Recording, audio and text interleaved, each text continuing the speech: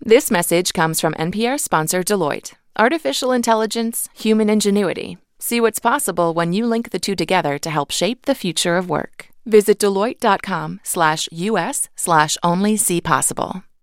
Hey, really quick before we start this brand new episode of How I Built This, I want to remind you about a new video series that we've just launched. It's sort of a How I Built This online, a live conversation with me and a different founder to talk about how they're handling the crisis, how it's affecting their business, and also how they're working to build resiliency and think creatively about ways to navigate through it. This Wednesday, April 8th at 12 noon Eastern, I'll be talking with David Neeleman, the founder of JetBlue and Azul Airways, about his industry and his ideas on how to move forward. And then on Friday, April 10th at 12 noon Eastern, I'll have Tristan Walker on. He's the founder of Walker & Company. It's a company that makes personal care products like the Bevel razor, so we're going to catch up with him. You can join us live, and please bring your questions. Those conversations all happen at facebook.com/How I Built This. You do not need a Facebook account to watch it, so just go to facebook.com/How I Built This. Again, that's this Wednesday, April 8th, with David Neeleman at 12 noon Eastern, and then Friday, April 10th, with Tristan Walker, also at 12 noon Eastern. Find those conversations live at facebook.com/How I Built This. Bring your questions, and I hope to see you there. You went to a trade show and you literally saw a table with knockoffs of your bottles there. Is that right? Yeah, so not only were there Swell bottles at this trade show, but the Swell bottles had won an award and had a ribbon on a display case at the trade show. Was it the same logo with the S''well? Yeah, it was the same logo, and it had the trademark symbol on the side of it. What was your first reaction like? I almost passed out.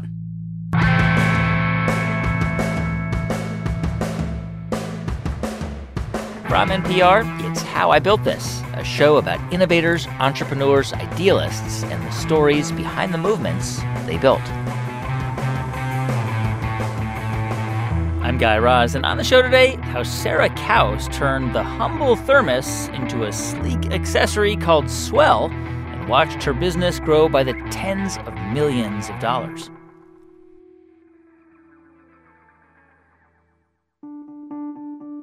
So one of the common threads you might have noticed on the show is the element of design.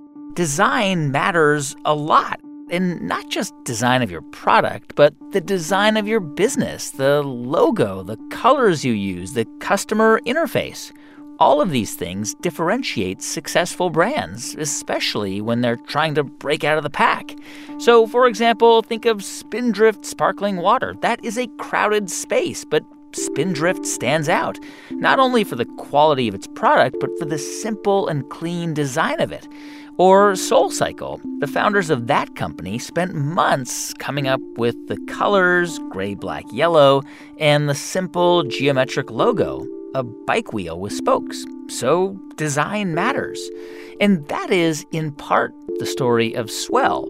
It's a water bottle, yes, a very good water bottle. But when Sarah Kauss launched it back in 2010, there were already lots of good bottles out there. Thermos bottles that kept your drinks hot and cold, Camelback bottles with those foldable straws, squeezy plastic cycling bottles, but almost no bottle that looked sleek and beautiful, a bottle you'd want to put on your Instagram feed. And that was Sarah Kauss's great insight. That is how she broke through the pack. And as you will hear, she didn't have personal wealth, and lots of her friends wondered why she was throwing away a perfectly safe career in accounting to pursue water bottles. But Sarah had a hunch that lots of people would want a better bottle, people who didn't want to buy and throw away single-use plastic, people who wanted a functional and nice-looking bottle at the same time. And she was right. In 2016, just 6 years after it launched, Swell reportedly did about $100 million in revenue. And by the way, Sarah managed to scale the company without ever taking a dime of outside money. She did it by building Swell methodically and strategically. Anyway, right now, the company is dealing with the same economic anxiety that everyone else is facing, and I'll ask Sarah about that.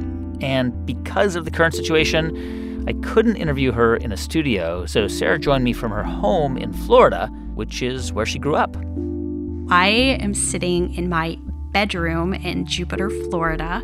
The reason I'm sitting in my bedroom and not my home office is my son, who's just under 2, likes to come and knock on the office door and say, "Mama, Mama." So this was the quietest place in my house that I could hide. So it's a beautiful sunny day in Jupiter. I'm watching the boats on the Loxahatchee River go by. It's a bit bizarre that it's so pretty out given what's going on in the world.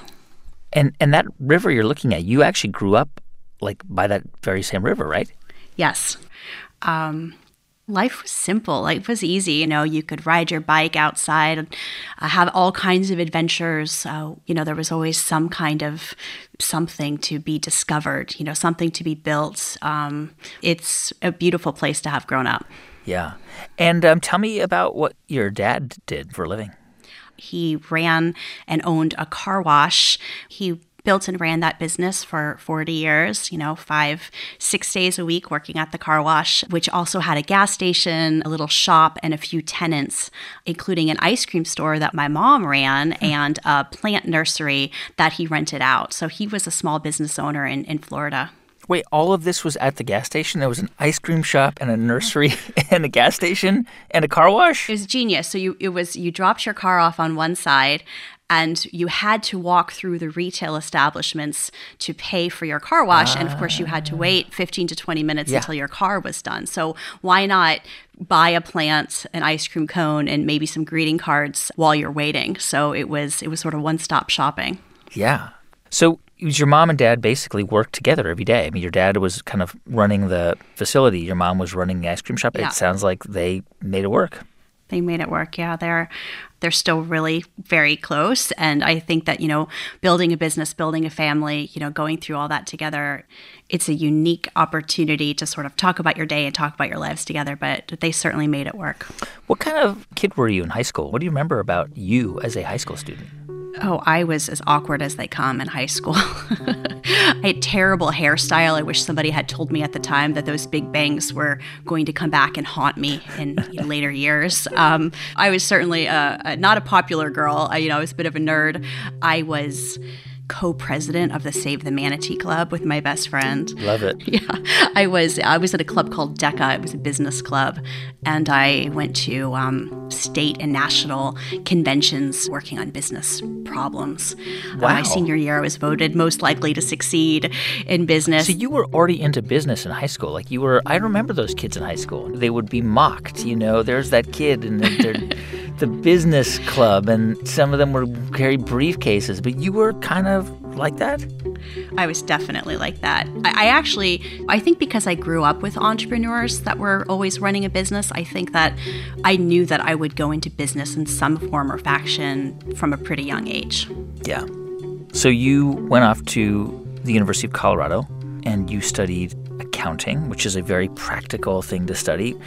And I guess your first job out of college was with Ernst & Young as a trainee or a junior CPA.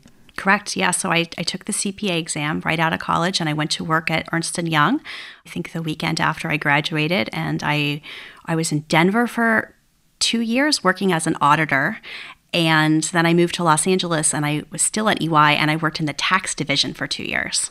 And basically that means that your first 2 years, you were sent to a client and you would just go through all their books and just make someone's life miserable by asking them, what's this for? What's that, right? I mean, is that sort of what you did? Yeah, that's basically right. I mean, I wouldn't say we were there to make everyone's lives miserable, but I can't say there was a single client that was ever happy to see us coming. They would give you this audit room somewhere in the basement without heat or air conditioning, a window, and say, "Oh, how long are you staying? Can you leave tomorrow?" Yeah, no one's like, "Woohoo, here come the auditors.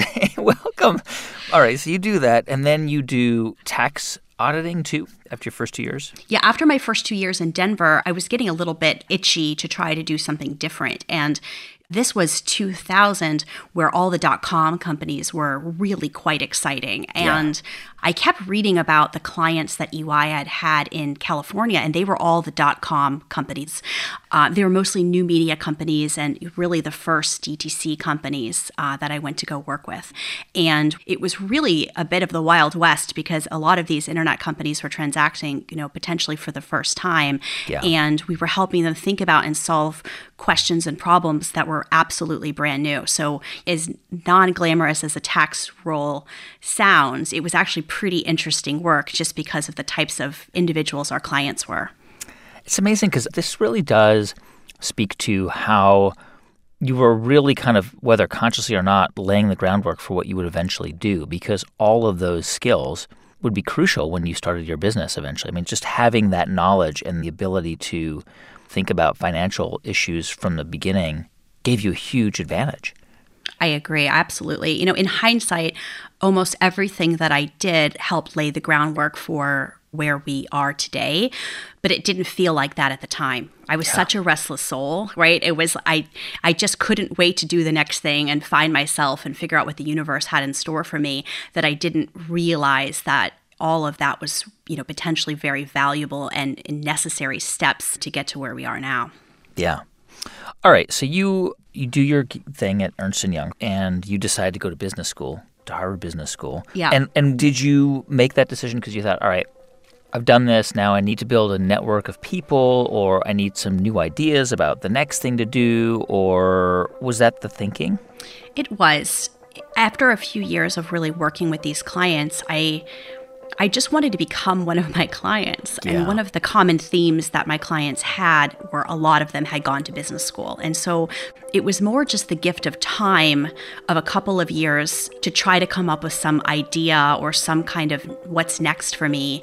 Because I realized at EY, I didn't aspire to be my boss or my boss's boss. But, I met so many amazing and fantastic people in business school that I wasn't really networking with to help me with my business.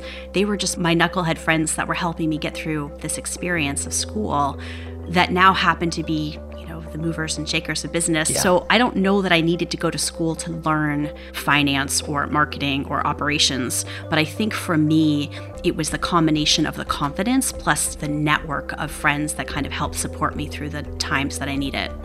Now, you were there from 2001 to 2003, and I should mention, right, that you were there at a time where I don't think entrepreneurship was really being emphasized, right? Like most students were really kind of going there and they would end up at McKinsey or at a big finance firm on the partnership track. Is that right? Like entrepreneurship wasn't really a thing quite yet.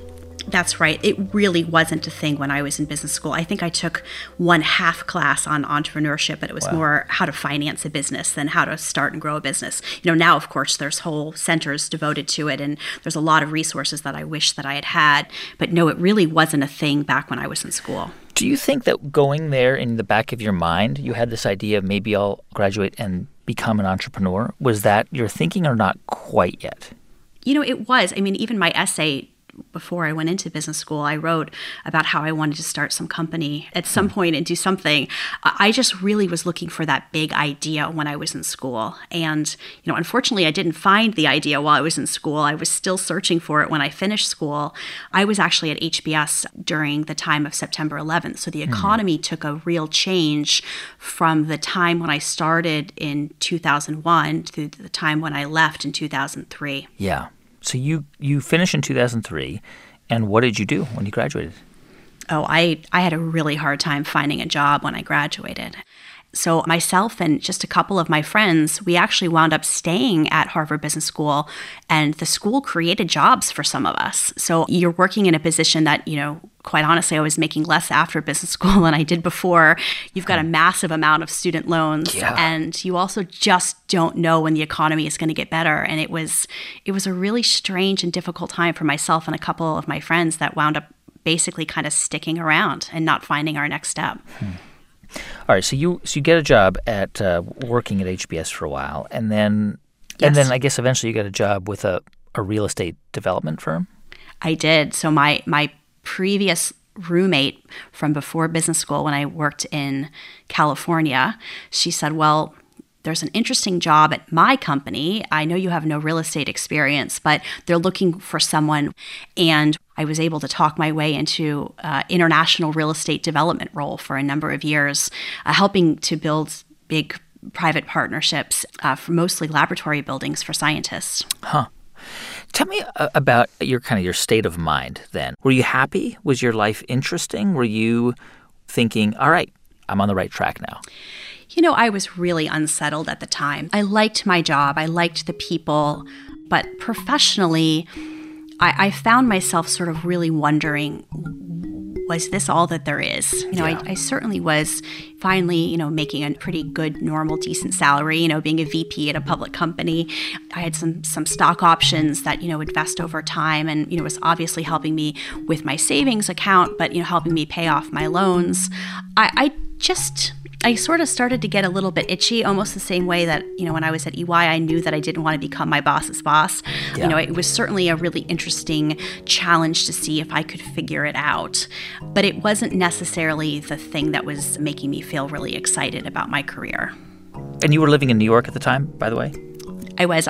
My company had put me up in a month-to-month rented apartment because I was doing a real estate project there. So I was really living a nomadic life. Right. They put me up in a studio apartment there.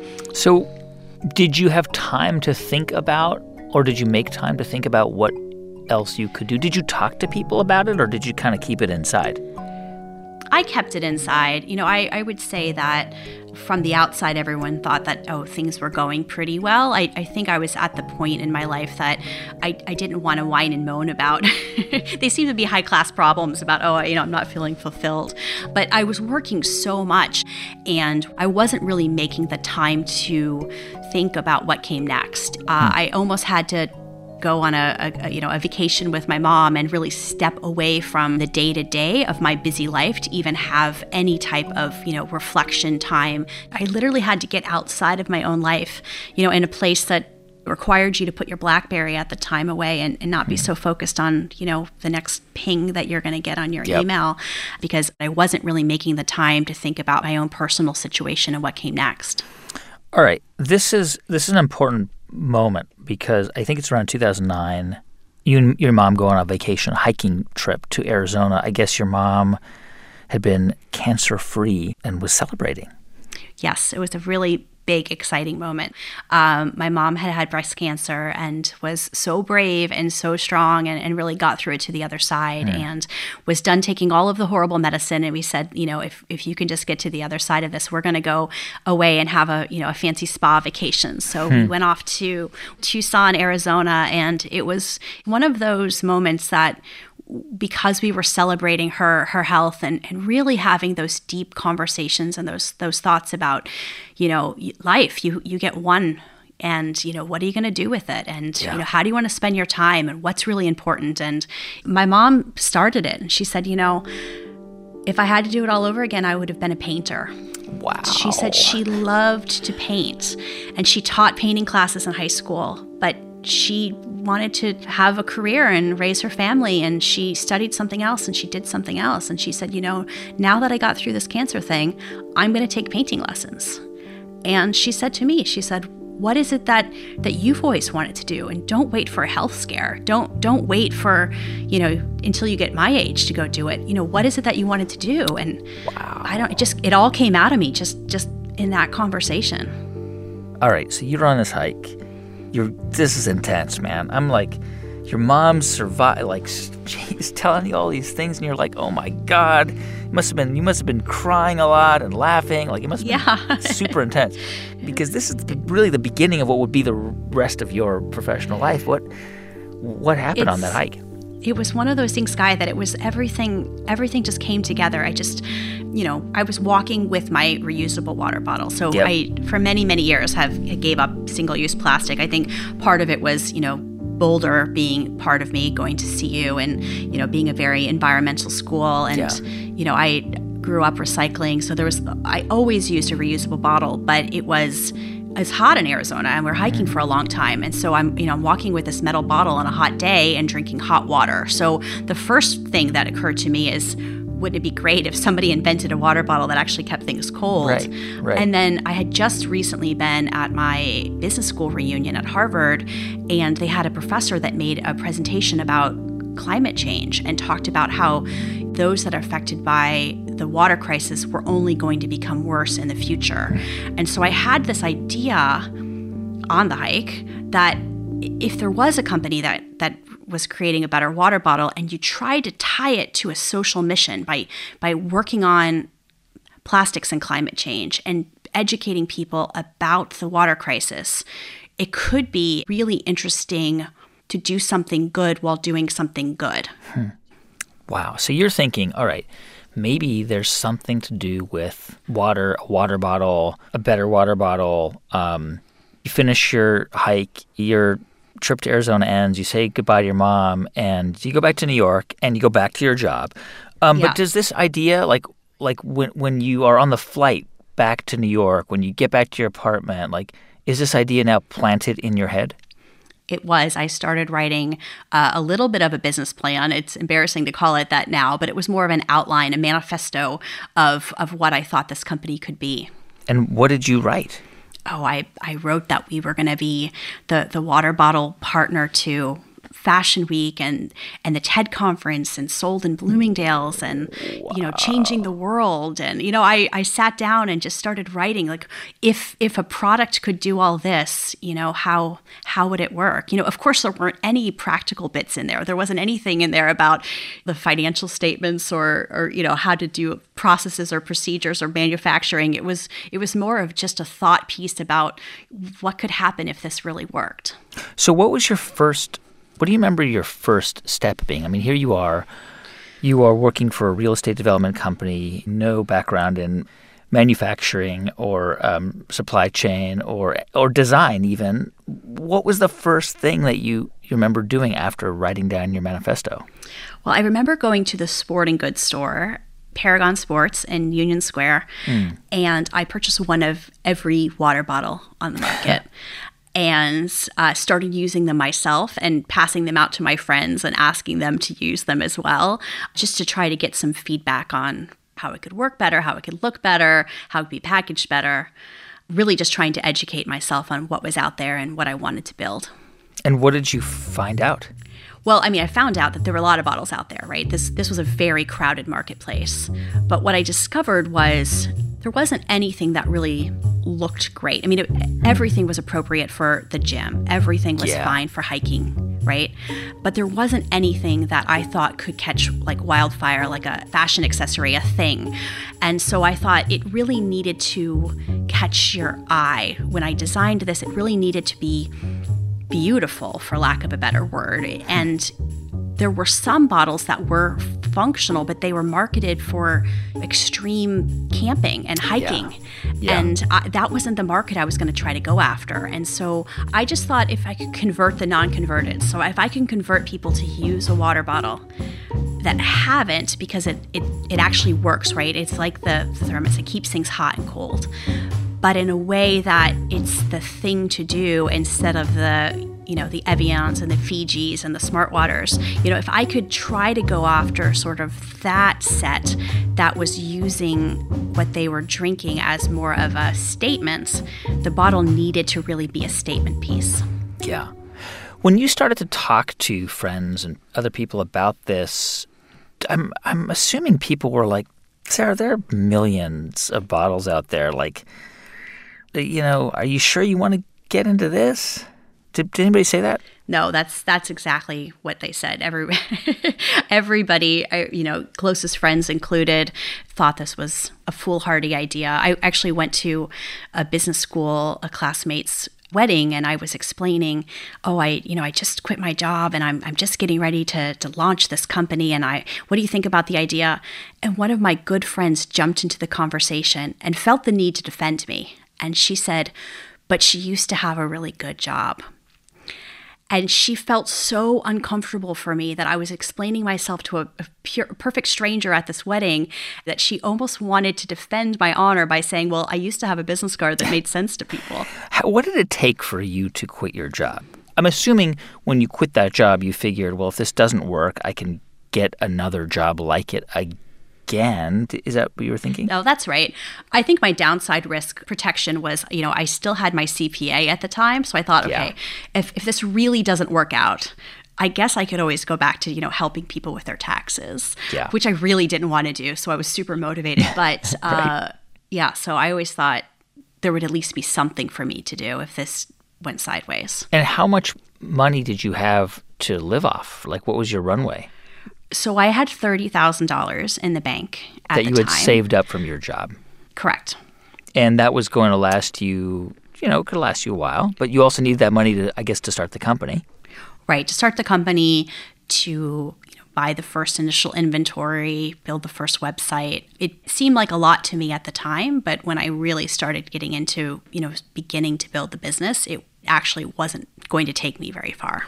So let's start with how you began to build the business. First of all, you have an idea for a water bottle that's going to be a beautiful bottle that's going to do everything that a really good thermos does, but it's going to look cooler. Who do you call? Like, where did you go? I started designing the product actually in PowerPoint. Of course, now we have 3D printers and engineers on the team. We do things properly, but back then I started with a line drawing that I had made myself, and I thought, okay, how do I take this drawing and turn it into an actual product? And I just wound up taking my business school friends out for coffees and say, this is what I'm struggling with. This is what I really need your help. How do I find a factory? How do I do this? And I wound up finding a friend of mine in school whose dad had made some products and could put me in touch with the right people and kind of send me on my way.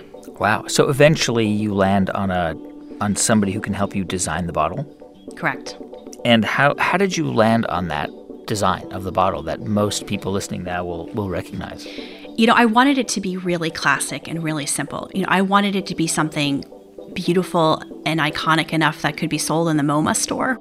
But I didn't want it to be like the ones in the sporting goods store with, the carabiners on the top and, right. the neoprene on the side and the neon colors with the reflective tape. And right. I just wanted it, the whole idea was just to try to encourage people to drink tap water and not to use so much plastic. And so I wanted it to be as sleek and elegant as possible. And so I really just tried to make it functional more than anything.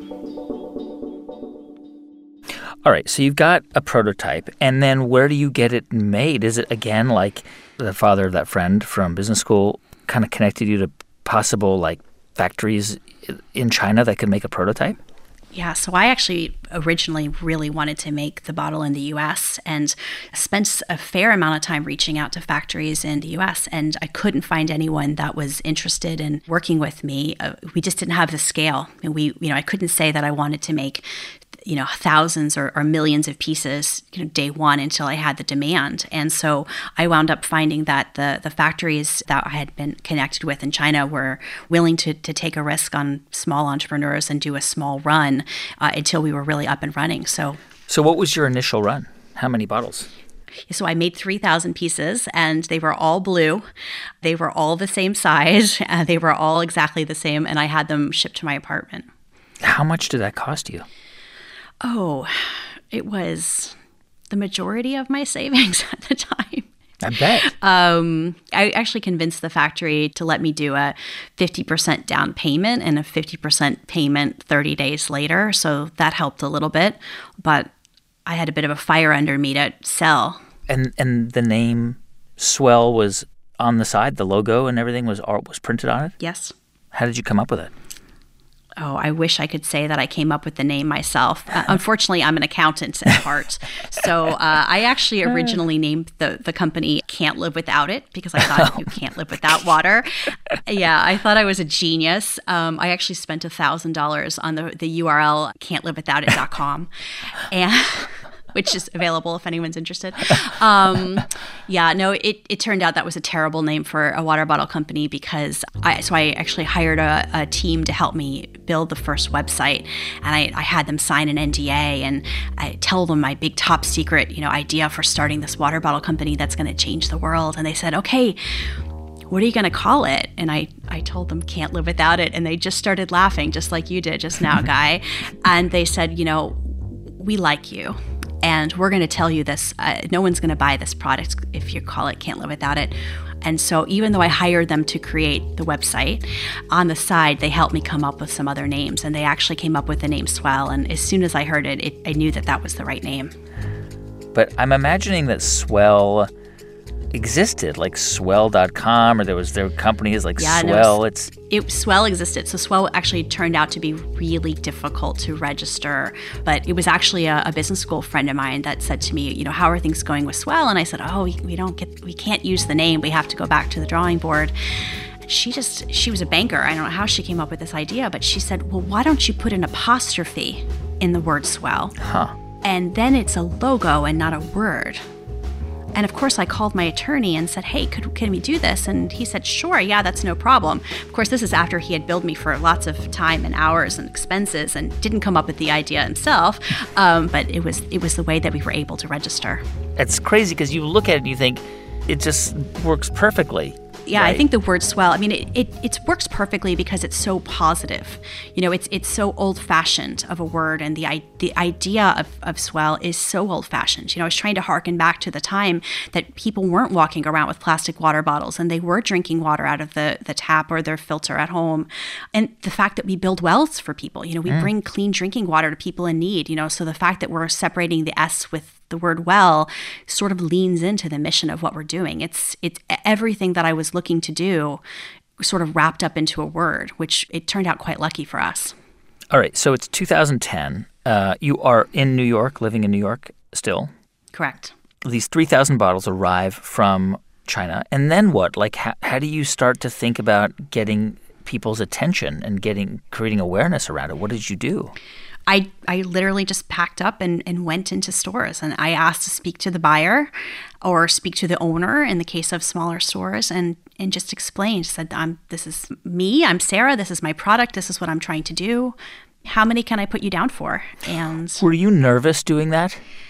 I was really nervous. I have to say, I am not a natural-born salesperson. Yeah. But I had to sell the inventory because I had to pay off the other payment. Were there days where you would walk around store to store and walk in and just feel like there was no interest, or? There were days and weeks, actually, that I would sort of pound the pavement and try to find people to buy the product, and I would only get no's. It was a bit depressing in the beginning. I wrote that manifesto, that small business plan, and said, we're going to be sold in Bloomingdale's. And the buyer said, no way, we don't sell water bottles. In those early days, I got a lot of no's before I got a few people to start saying yes.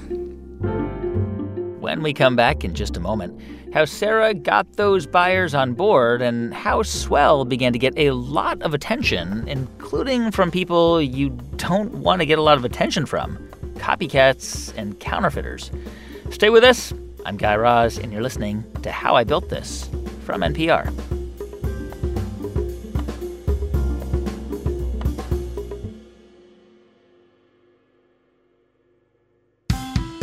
Hey, everyone, just a quick thanks to one of our sponsors who helps make this podcast possible, Squarespace. Squarespace, the easy-to-use website builder designed by world-class designers.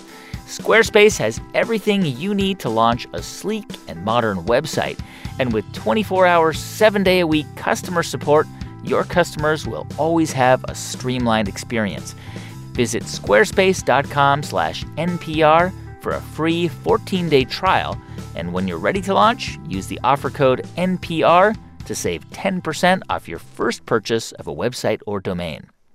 Support for this podcast and the following message come from Moxtra. Moxtra provides businesses with their own client interaction app for today's digital age. Your app, powered by Moxtra, will be a one-stop hub, keeping your clients in continuous connection with your business. Your organization can provide personalized, high-touch service to your clients from anywhere and at any time. Manage your team to effectively respond to clients, all from within your app. Get your one-stop app at Moxtra.com. Thanks also to BetterHelp, online counseling by licensed professional counselors specializing in isolation, depression, stress, and anxiety. Visit BetterHelp.com/built to learn more and get 10% off your first month. Right now, every household in the country is being asked to fill out the U.S. Census. It's the form that helps us determine how voting districts are redrawn, where to build public schools and hospitals, how to spend federal money. So why are some people afraid to fill it out? We're getting into all that this week on NPR's Code Switch podcast. Hey, welcome back to How I Built This. I'm Guy Raz. So it's 2010. Sarah Kauss has 3,000 brand new Swell bottles in her apartment, and she starts pitching them store by store in New York City. And when she can't get any traction with stores... Yeah, I'd say, you know what, I really think if you used the product, I really think if you tried it, you would understand how great this is. And lo and behold, oftentimes I would get a call back and say, you know, I tried this. I put ice cubes in last night, or I made tea before I went to bed, and it's still hot, it's still cold. Come back and tell me a little bit more about this product. So, you know, I had to take a little bit of a risk and give away some product in some cases to try to get people to really understand it worked like I said it was going to. So did you eventually sell all 3,000 of those bottles? I did. So it took a number of months, but I eventually sold all of those bottles, some on the website, on swell.com. And who knew about the website? How would people even find out about it? I put it on my Facebook page. I told my friends and family members, and I asked if they would repost it as well, and created a Swell Facebook page, and I just asked people to start liking it. I also started to reach out to the press at that time as well, myself. How did you do that? So I went to Barnes & Noble, and I didn't buy the magazines, but I wrote down the address of almost every editor, mostly women's fashion magazines, and started writing letters. And every day I tried to send out a couple of boxes to different editors with a letter and saying, you know, this is my product, this is what I'm trying to do, and here's a sample. I would love it if you could try it, and if you like it, could you write about it? And how would you know that it was the right editor? I mean, because, you know, a person could be a features editor, but the person who writes about products could be an assistant editor, and you would never know. I would not know, but I would hopefully guess that if this, what I thought was a beautiful product, would show up on their desk and they weren't the right person, that potentially they would pass it along.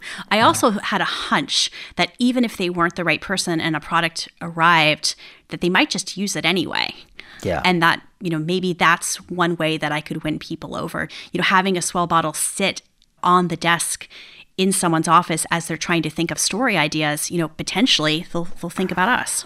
And when you initially reached out to the editors, did you write a letter saying, hey, I'm Sarah Kauss, this is me, I started this business, did you tell a little bit about yourself? I did. I told them about myself. You know, I told them about what I was trying to do. I talked about how much plastic was in the ocean. You know, I talked about how many people, women and girls primarily, are affected by the water crisis, and how we're trying to give back to UNICEF and make a difference in the world. And I talked about the product. You know, I said, this is a hydration fashion accessory. This is not a water bottle. You've never seen anything like it before. And this is why it's important to your reader.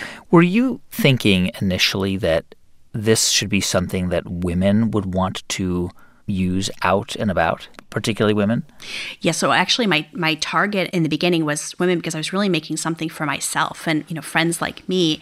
And I thought, you know, women also do a lot of the shopping for the household. So if you really want to get in with a group, if you target someone, why not try to make this a fashion accessory and appeal to not just women, but to their spouses and their families, their kids. So, you know, it really did start with women as the target. Now we're actually pretty balanced in our customers being women and men, but that's really where the idea started in the beginning. Meantime, did you order more bottles from China, or did you kind of hold off until you sold all 3,000? Well, at this time, I was still working through my first 3,000, and I got a call back from Oprah's magazine, from the O magazine, who I'd sent one of my samples to. Oh, wow. Because you can imagine, O magazine, they get 1,000 samples a week. Or a day, stuff. Right? Or a day. What happened was the editor called and said, I got your bottle. Wow. I took it on my family vacation to Peru, and it worked. I used it every day. I kept my water cold. We really want to run this product, and we want to run it on the O list, which is the must-have list for the summer. But the catch was, she said, you need to send me one of every color you have, because color looks good on a page. And you only had them in blue. I only had blue. And of course, I still remember what I said. I said, well, I'm standing in the warehouse right now. Which was what, your apartment? Yeah, like my kitchen, living room, tiny apartment. Oh, yeah. You said, I'm staying in the warehouse. Okay, I can bring you as many as you want, but they only come in blue. And it was this heartbreaking moment because she said, well, call me back when you have more colors because we really need colors to go on the page. Oh. And so you said? I said, I will. And I literally hung up the phone. I walked out the door. I went to Barnes & Noble. I purchased a Pantone color book. I picked out 6 additional colors, and I called the factory. And I said, listen, I need you to make me 2 bottles each in these 6 colors and FedEx them here. I need one for Oprah's magazine and one for myself to take pictures to put on the website so we can show that we're selling these products. And that's how we went from 1 color to 7. And we were featured then in the summer of 2011 in Oprah's magazine, which was a really big milestone for the business. Yeah. We talked to Sarah Blakely 3 years ago on this show, and, there was the Oprah effect for Spanx. What happened to Swell? I have to imagine, people, all of a sudden your web traffic went up. Well, the web traffic went up so much that I was still the only employee. I had to really work on the back end of the website because we crashed immediately. So there was absolutely an Oprah effect. But I would say more than anything, it was sort of this stamp of confidence in the business that either gave me more confidence as I went into retailers, or it gave retailers more confidence to try the product and put it on the shelf. I made a little sign that said, as featured in Oprah's magazine, and that certainly helped, opening up retail doors. How are you fulfilling web orders? I mean, there must have been a lag time between the time somebody ordered it. Because now when you order something, you expect to get it in 2 days or 3 days. But I imagine you didn't have you weren't able to fulfill all these orders that were coming in through the website quickly. Well, at the point that I had ordered the additional inventory, I realized I was going to need a fulfillment center. So at that point, I wasn't actually sending the orders myself from the post office. So I had set up a fulfillment center, luckily, and worked with a company that basically works with direct-to-consumer companies. So surprisingly, even though we were a pretty small company, orders were going out in a day or 2. Wow. All right. So you start to fulfill orders, and you're now getting more interest from smaller boutiques, but you also had a pretty big turning point in addition to the O Magazine 2011 when you landed a deal with Crate & Barrel. They ordered a few thousand bottles. How did that happen? Did they approach you? Did they hear about you through, just media attention? I think Crate & Barrel did hear about us through media attention, but the way that I actually met them was through a trade show. So I had been going to some of the gift trade shows and standing in a little booth, almost like a science fair booth, where you stand there next to your poster board and you say, oh, hi, this is my product. And I remember being very excited to meet the buyer from Crate & Barrel. And, they said they were going to put us in all of their stores, but also their catalogs that would go to so many homes in America. So that was a really big, exciting turning point.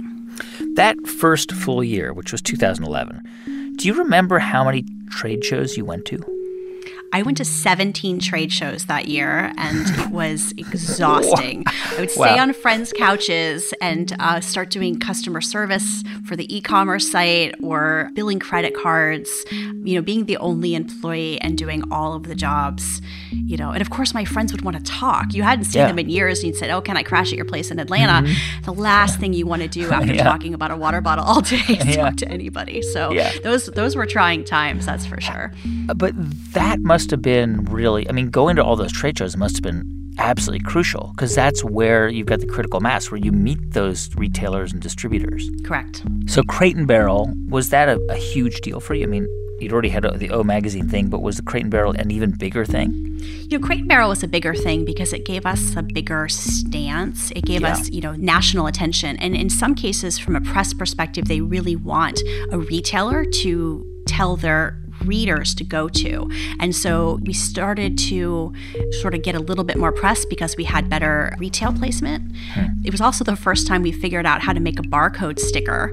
Crate & Barrel was our first national account, so it was the first time we had to read a vendor guide. And so they had these requirements that said you have to actually have a SKU number and a barcode sticker. So I Googled how to do it, and I printed out the barcode stickers on my home printer, invited my girlfriends over, and we had had pizza and wine and stuck all the stickers on. I actually shipped the bottles from my warehouse to the house to put the stickers on because the stuff that was in our warehouse wasn't compliant with their vendor guide. And so it was a real learning opportunity to say, hey, listen, if you're going to start working with some of these really big partners, you're going to have to get smarter on how to service them. Meantime, it's just you. You are the company. You are Swell. It was just me. Wow. Yeah. Woo. Do you remember what your sales were in your first year? I think my sales in the first year were just under $100,000. All right. So, by the way, did you ever think, okay, now I got to go out and raise some money if I want to scale this thing? I considered it, but then quickly discounted it because I thought, you know what, this is going to be a big waste of time, and I'm not really sure if it's going to work. And so why don't I just wait until we're bigger and more successful, because we'll have a better pitch and a better story to tell to investors if that's the path we want to go down. So your idea was, let me get some traction, and then I'll find the money to scale it. Exactly. Right. Okay. Makes sense. So you continue to kind of get attention, and you're in Crate and Barrel, and by 2012, you did like $2 million in revenue. I'm assuming by that point, you had to hire people to help you. I did. I hired my first employee that year. Her name is Katie, and it was her first job out of college, and she showed up to come work with me. She was very brave. I remember the first time I really sort of noticed a Swell bottle was at the TED conference in 2013. Was that a deliberate strategy in your mind? Like, let me put these in the TED bags because you have to, right, it's a barter system. Like, TED is not really buying them from you. TED does not buy it. It's right. A donation. It's a donation. It's an expensive, very. 2,000-3,000 people that go every year. And so, but it was very deliberate because as you can imagine, being as scrappy as I was starting Swell, I didn't have a marketing budget. And so I thought, how do I get my bottle in the hands of influencers, of people that are sort of on the cutting edge of ideas, TED being one of those real obvious places. And I had sent a bottle to TED and said, again, this is my bottle and this is my story.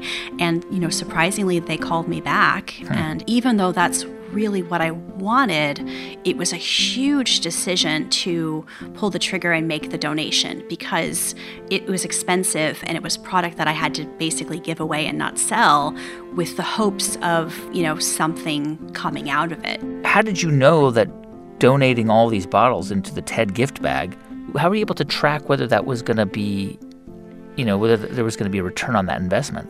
It is hard to track, but we can try to see where orders come from. On the website, we have a little "How did you hear about us?" line. So we try to see, are people talking about TED there? But we have a pretty big corporate business where we actually work with big companies and we put their logos on bottles.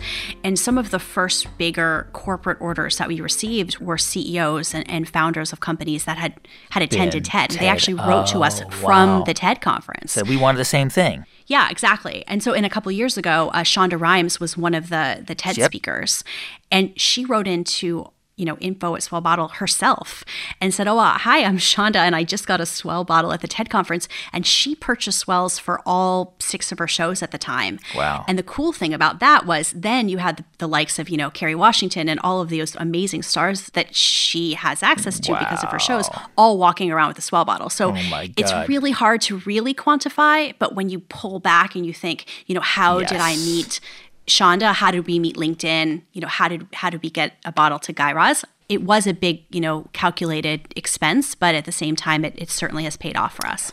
Now, I read that like a year after you started Swell, you went to China to go visit the factory that was making the bottles for you, and then you went to a trade show in Hong Kong, and you literally saw a table with knockoffs of your bottles there. Is that right? That is a true story. What happened? Yeah, so I had gone to so many trade shows, over the first year, and here I am in Hong Kong, and I saw a big, promotion for a trade show, and I thought, great, I spend all my free time at trade shows now. Why don't I go check out this show and see what it's like?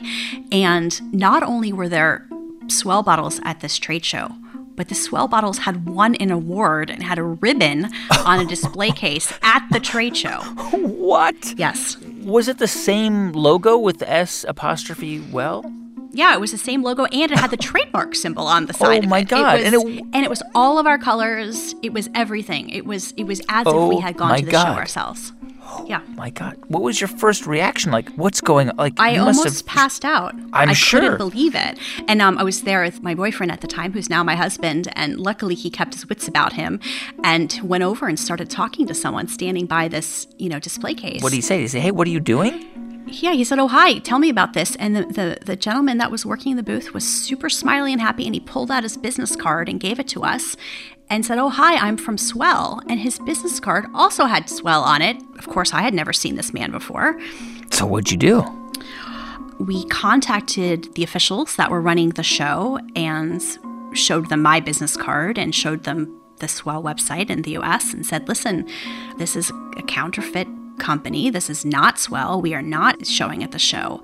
We found someone that had the keys to the display case, and we took all of the samples out, stuffed it all into our bags, and we went back to our hotel. I mean, we couldn't believe what we had just seen. Yeah, I can't imagine you had a budget to hire lawyers at that time. No, I mean, I had done, the initial registration of the patents and design patents and intellectual property, but certainly didn't have a lawyer on staff or really the budget. Unfortunately, we did have to hire some attorneys, and we really did have to try to get to the bottom of it to make sure that this was stopped immediately. You did eventually win a lawsuit. You received $19 million in damages against defendants that were accused of trademark infringement. These were similar. These are just knockoffs. These were counterfeiters who were making bottles and calling them Swell. Correct. So we've had a number of lawsuits, that one included, of individuals and companies that are they're making products that directly infringe upon our intellectual property rights. I mean, we talked about this a little bit with Randy Hetrick of TRX, because TRX straps massively counterfeited. And he spent years and years and years in litigation, eventually won. I mean, it can eat up a huge part of a company's budget and take away from marketing and other things and just time and, mental space, right? I mean, just dealing with all that is a lot. It is a lot. I mean, it absolutely affects the bottom line. I think it's hard to quantify, but I think you're right. I think more than that, it's the brain space. It's the opportunity cost of time when you have your time and attention, or your team, or the fact that you're spending money on legal and not on product development or marketing. It really creates a lot of stress and strain on the organization. It also creates a fair amount of confusion for customers in the marketplace. We hear from customers through customer service that they bought a Swell, what they think is a Swell, and it's not working. It's not keeping things hot and cold, or it's dense, or the paint is coming off. And we ask the customer, hey, send us a picture of it, and it's not real. I think that's the thing that I have the hardest time with. Is it's not just that they didn't buy the product from us, it's just that customers are having an inferior experience. And it could really be turning customers off from our brand because they're not getting the real thing. And I think that's where it really gets my blood boiling. So as you were growing, 2012, you do $2 million in revenue. 2013, Starbucks approaches you. They want to put your bottles in some of its stores in two cities, Atlanta and Austin. They did great. They sold out. But you wanted them in all the Starbucks. How did you get them into all the Starbucks? So I actually was at Starbucks headquarters for a meeting with our buyers, talking about the program that we were doing in Austin and Atlanta. And it was very fortunate because at the time, this was in December 2014, they were opening this new store in Seattle called The Roastery. And it was sort of this Willy Wonka chocolate factory coffee experience. Yeah, I've been there. You could see the beans roasted. Isn't amazing. That cool? It's the neatest. Yeah. So my buyer said, hey, there's an opening tonight of a new store. Why don't you come to the opening? And so I go to the Roastery opening, and who's standing at the coffee bar waiting for his espresso but Howard Schultz? Yeah. And so, I just had this moment where I realized that this was my time to try a much bigger pitch for Swell at Starbucks. So I asked my buyer, I said, hey, do you want to come with me. I think that's your boss over there. And she said, oh, God, no. She said, I'd be way too nervous to speak with the CEO. And so I said, okay, well, here, hold my bag. And so I give her my purse, I grab my swell bottle, and I beeline over to Howard before anyone else can get to him. And I just told him my story and said, hey, listen, we're both CEOs here. I'm running a much smaller company. You're running a much bigger one. But we could be doing so much more business with you if you could just give us the opportunity to sell in more stores. Wow. And he listened. He said, okay, well, here's my card, and why don't you contact me, and after the holidays, we'll sit down and have a meeting. And he was true to his word. He had me in for an hour and a half the following February. Yeah, and we hatched a plan. It was one of those incredible moments where I really would have kicked myself if I hadn't done it, but I still can't believe I actually did it. And that meeting led to Starbucks putting swell bottles in, like, I think 14,000 of its locations around the world. That's right. So I think 10,000 stores in the U.S. and Canada, 25 countries in Europe, all over Asia, Russia, South Africa. I mean, it was incredible. And if you hadn't done that, if you hadn't, had the courage to go up to him, had you been too nervous, that may never have happened. Absolutely. I had a moment before I went to go talk to him, and I was grabbing my swell and thinking about what I wanted to say. And I just thought, how am I going to get on the plane tomorrow back from Seattle and live with myself if I don't go do it? I mean, the worst that can happen is he says, no, thank you, leave me alone. And the best is that something comes of this. And so I thought, well, I've got absolutely nothing to lose. And it worked out.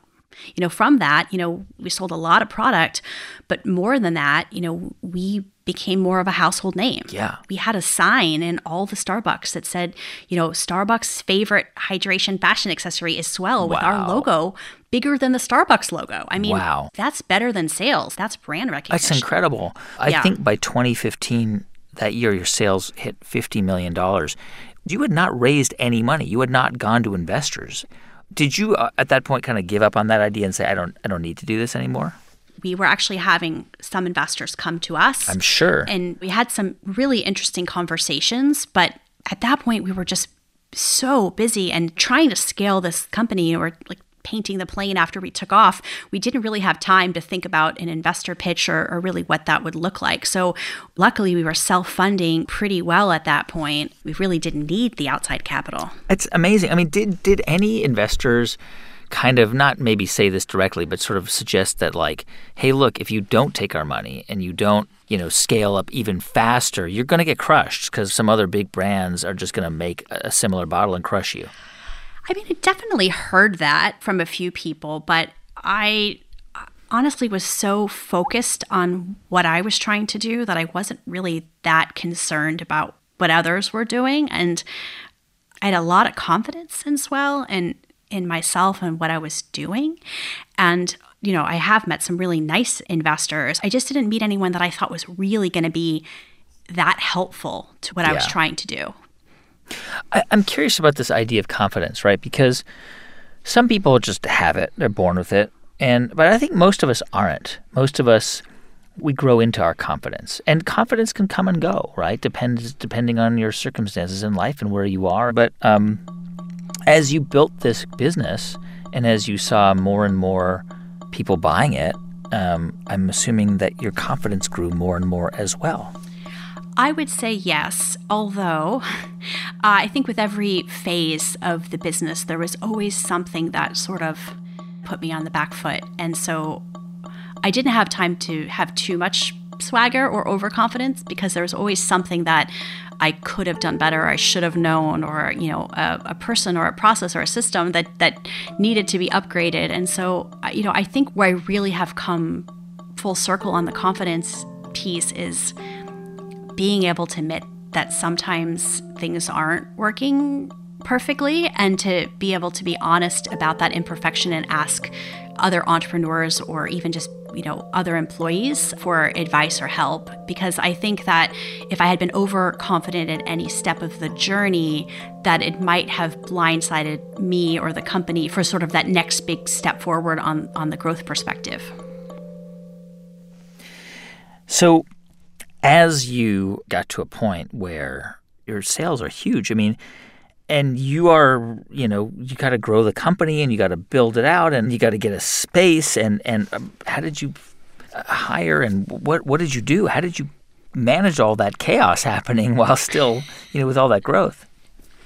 It was chaos for sure. It was drinking out of the fire hose or, any one of those analogies. But it was a really interesting, fun time. It was trying to figure out, how do you get 6 months ahead of yourself instead of always being 3 months behind? But it was a lot of fun. I had a really energized, team. There was something that was a bit magical to our scrappiness that we seemed to be able to get through a lot of that chaos and make, thrive on it, really. Yeah. It's amazing that even in the last, since Swell jumped onto the scene, over the past 10 years, pretty much every airport has a water filling station. It's a common thing. Public parks have water filling stations, not water fountains, but stations where you put your bottle under and there's a sensor. And I have to imagine that Swell is part of that, right? Don't you think? Yeah. I like to think that we really did create part of this movement of people carrying a reusable water bottle. Part of why I started Swell was I was trying to get people to stop drinking so much single-use plastic. And so it makes me very happy to see so many, water filling stations pop up and so many people carrying a reusable bottle. You mentioned earlier your ex-boyfriend, because he's your husband, Jeff, yes. who joined the company, I guess, in 2016 as the COO. How's that been to work with your partner? It's been great, honestly. The poor guy, he never applied for a job. He basically got kidnapped one day. Right. It was one of those situations where I would come home from work after, something had happened, the website being down, for example. And being my partner, I really just needed to vent about it. I would say, oh, this happened today, and I just needed to get it off my chest. But he would spring into problem-solving mode, and he would stay up until 2 a.m. fixing the thing, fixing the website, fixing the thing, coming up with a new system for it. And so he said, listen, Sarah, why don't I come in for a half day every Tuesday and help you get in front of these things instead of you coming home after the fact? And it was one of the classic cases of escalation of commitment. That half day on Tuesday basically just escalated to, him working full time for the company. And, it's not what I would have expected having met him, after Swell was started. I never would have thought, I'm going to make this guy come and work for me and fix all of my problems. But it's been so incredibly valuable for the company to have him there by my side. I really couldn't do it without him. There's no way that Swell would be the company that we are today, if he wasn't willing to sort of put his ego aside and say, listen, I'm going to drop what I'm doing to support you and your dream and your company so all of this will work. Yeah. Your business, I know you don't release financial information anymore, I think in part because of all the counterfeiters. Is that right? That's correct. I found that the more that I talked about our revenue numbers, the more that we seem to have a bit of a target on our back. Yeah. But, you still own 100% of the company? I do. Wow. It's pretty insane. It's pretty crazy, right? There are very, very few businesses that have been on the show where the entrepreneur who founded it still, Sarah Blakely is a good example of this, where they still own the entire company unless they were independently wealthy at the beginning and just had, endless supplies of cash.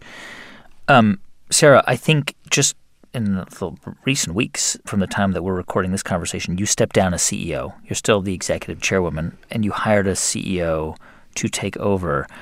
As of this recording, we're not sitting in the same room. You are at your home.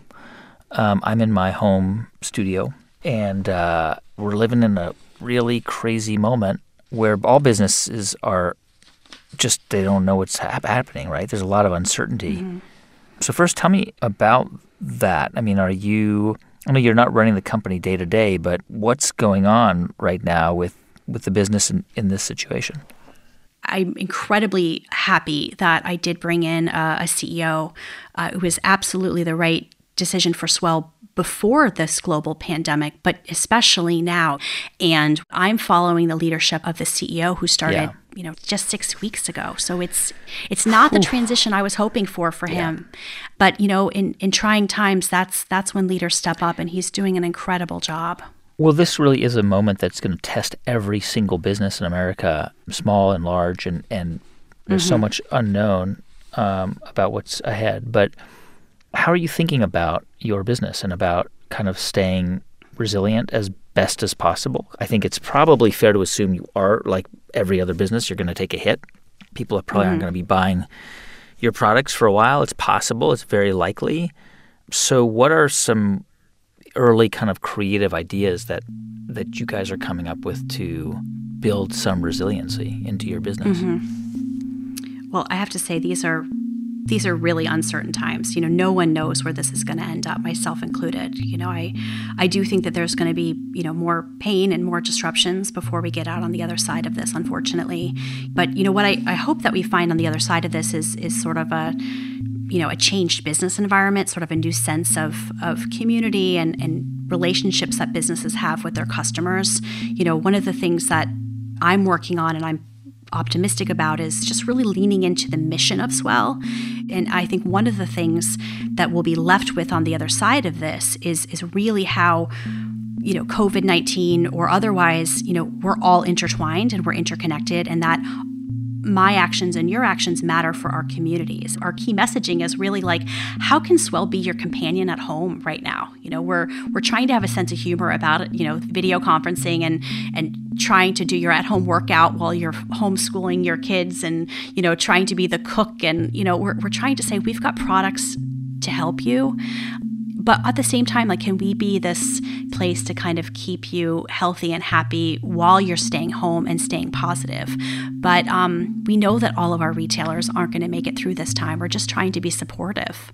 And, if there's ways for us to weather the storm and get out on the other side, what I'm really hopeful for is that we have sort of a renewed sense of community and why companies that have a mission really matter.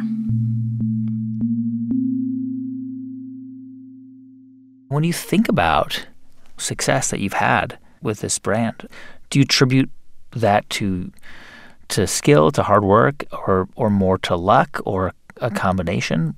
What do you think?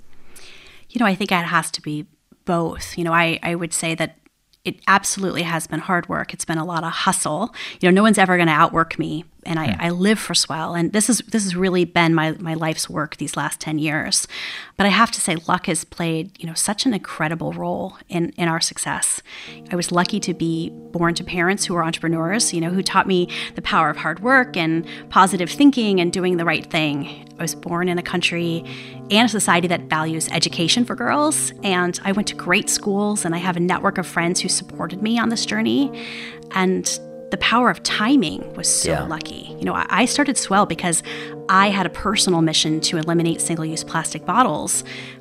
But at the same time that I started the company, there were so many people around the world waking up to the issue of climate change and global warming and how they potentially had the need to take personal action. And so, yes, it's been a lot of work, but all of the stars aligned in a really lucky way for that work to have turned into something. That's Sarah Kauss, founder of Swell. Swell recently became an official B Corp, which means the company is now legally required to consider the impact of all its decisions on its customers, workers, the community, and the environment. And by the way, remember the original name Sarah had for Swell? Can't Live Without It? Well, the domain name can'tlivewithoutit.com is still presumably owned by Sarah, but should you be interested, you can still register can'tlivewithoutit.shop, can'tlivewithoutit.biz, can'tlivewithoutit.life, and many other variations. Hey, thanks so much for listening to the show this week. You can subscribe wherever you get your podcasts. You can also write to us at hibt@npr.org. And if you want to send a tweet, it's at How I Built This or at Guy Raz. Our show is produced this week by J.C. Howard with music composed by Ramtin Arablouei. Thanks also to Julia Carney, Candace Lim, Neva Grant, and Jeff Rogers. Our intern is Rainey Toll. I'm Guy Raz, and you've been listening to How I Built This.